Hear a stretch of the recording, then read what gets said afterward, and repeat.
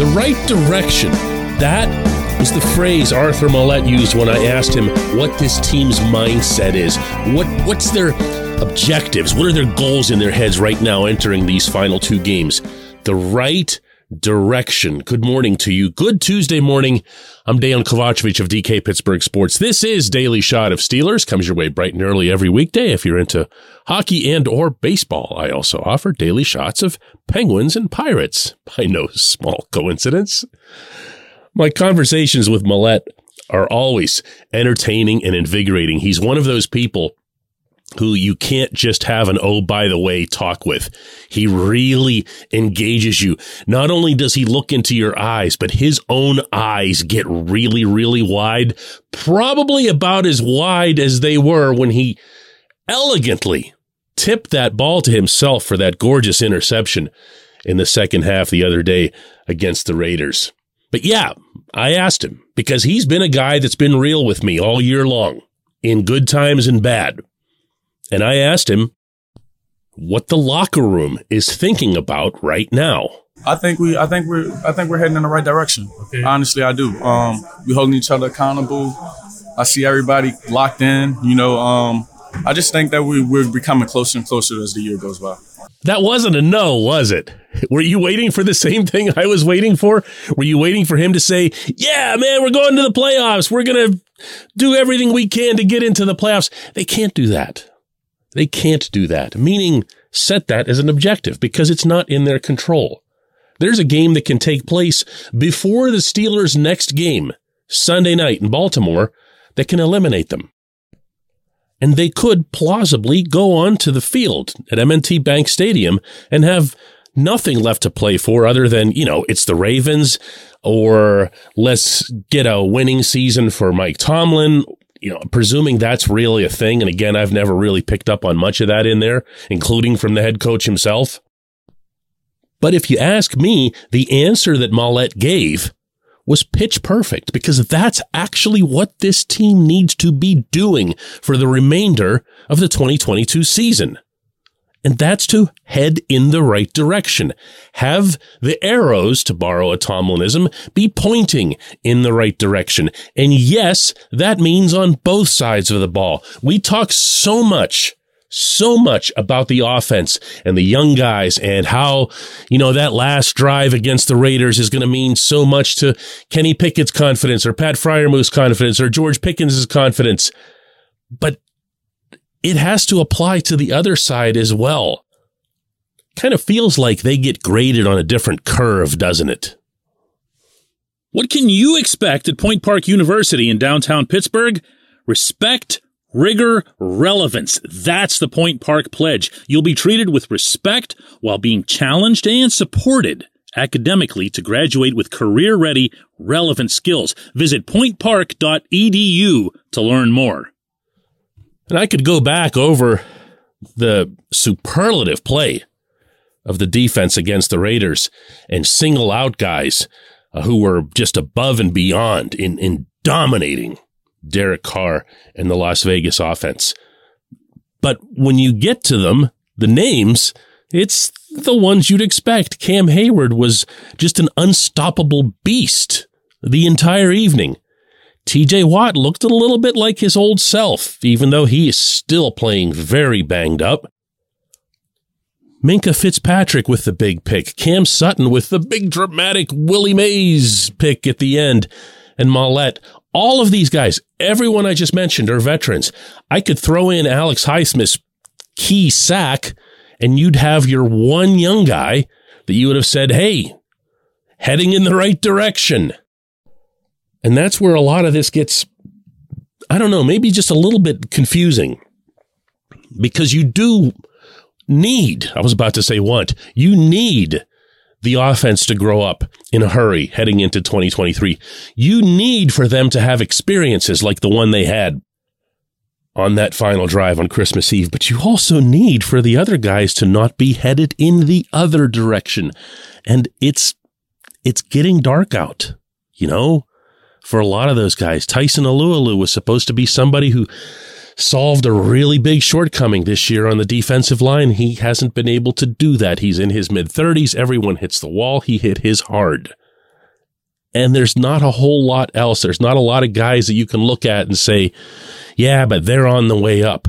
Why? Well, in large part, they've either assigned most of their high draft picks to skill players on the offensive side, or they drafted Devin Bush.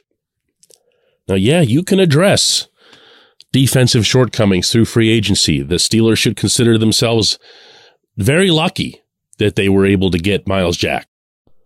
And extraordinarily lucky given the weird circumstances that they were able to get Larry Ogunjobi. But these aren't longer-term solutions. This isn't how you build the foundation for the next generation of a great Pittsburgh defense. It just isn't. You're going to be able to pull off a situation like the Minkah one, for that matter.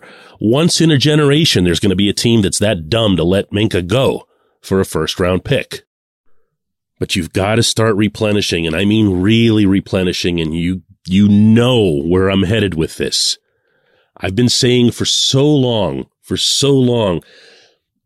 that the higher picks in the coming draft need to be pointed toward the offense, specifically toward the offensive line. But the more I watch these guys and the more I see them getting better, not to the level of perfection, but to the level of, hey, they can at least partake in being part of this future while we maybe go out and get ourselves, I don't know, I want to say a left tackle in free agency because that'll break you, but get help through the outside market.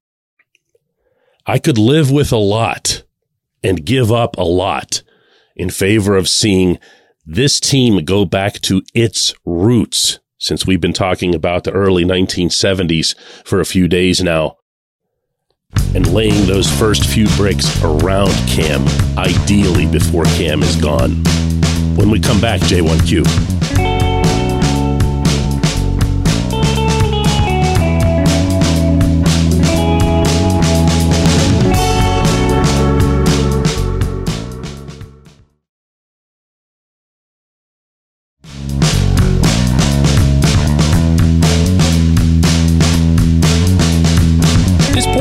Shot of Steelers is brought to you by our friends at Mike's Beer Bar. They're located directly across Federal Street from PNC Park. They are the one, the only, the premier destination in Pittsburgh for craft beer. More than 500 craft beers available, more than 350 of those local, and more than 80 of those on tap. Mike's can't be topped, not for beer, not for the awesome kitchen and menu that's available, and not for all the special events that are going on there. Check them out online at mikesbeerbar.com. Mike's Beer Bar, right across Federal Street from PNC Park.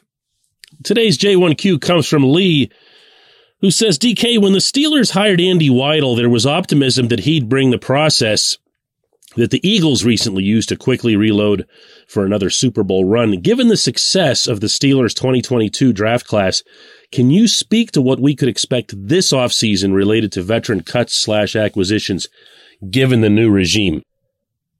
I can, Lee, but I want to first address a couple of things that you raised. One is that the 2022 draft class, let's remember, is still very much and will always be a Kevin Colbert construction.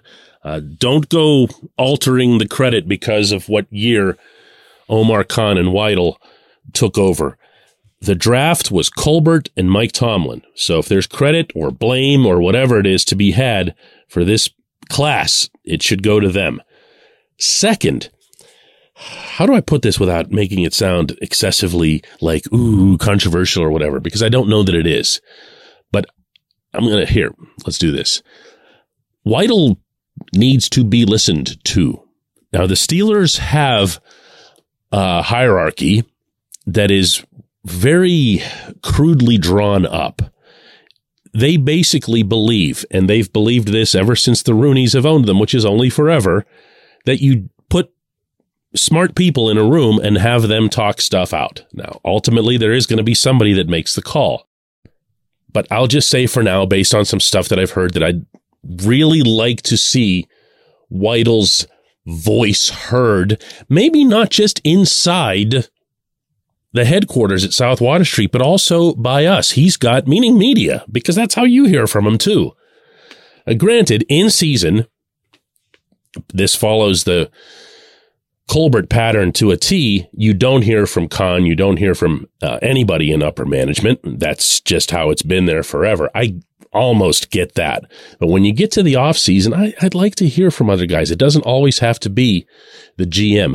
I talked to the GM and just did again this weekend, but it's informal. It's not stuff that I can use, for one thing, at least not publicly, because it's off the record. We'll talk about football. We'll talk about the Steelers, but it's not going to be something where you're going to get some deep, heavy inside stuff. I'd like to see this front office come up with a little bit clearer of a distinction as to what it is they do and who makes the calls. If Weidl is your player personnel guy, and here's where I'm going to be stepping on some toes. If he's that, and Omar brings his strength from the other side, and that's as the capology, and that's as the money guy and everything else, and he doesn't like when you say that, okay, so I'm just throwing this out there, then you're probably going to have the Pittsburgh Steelers management team in the strongest possible setting. But how that shakes out, man, can't even hazard a guess. They haven't had a draft together. I appreciate the question. I appreciate everyone listening to Daily Shot of Steelers. We'll do another one of these tomorrow.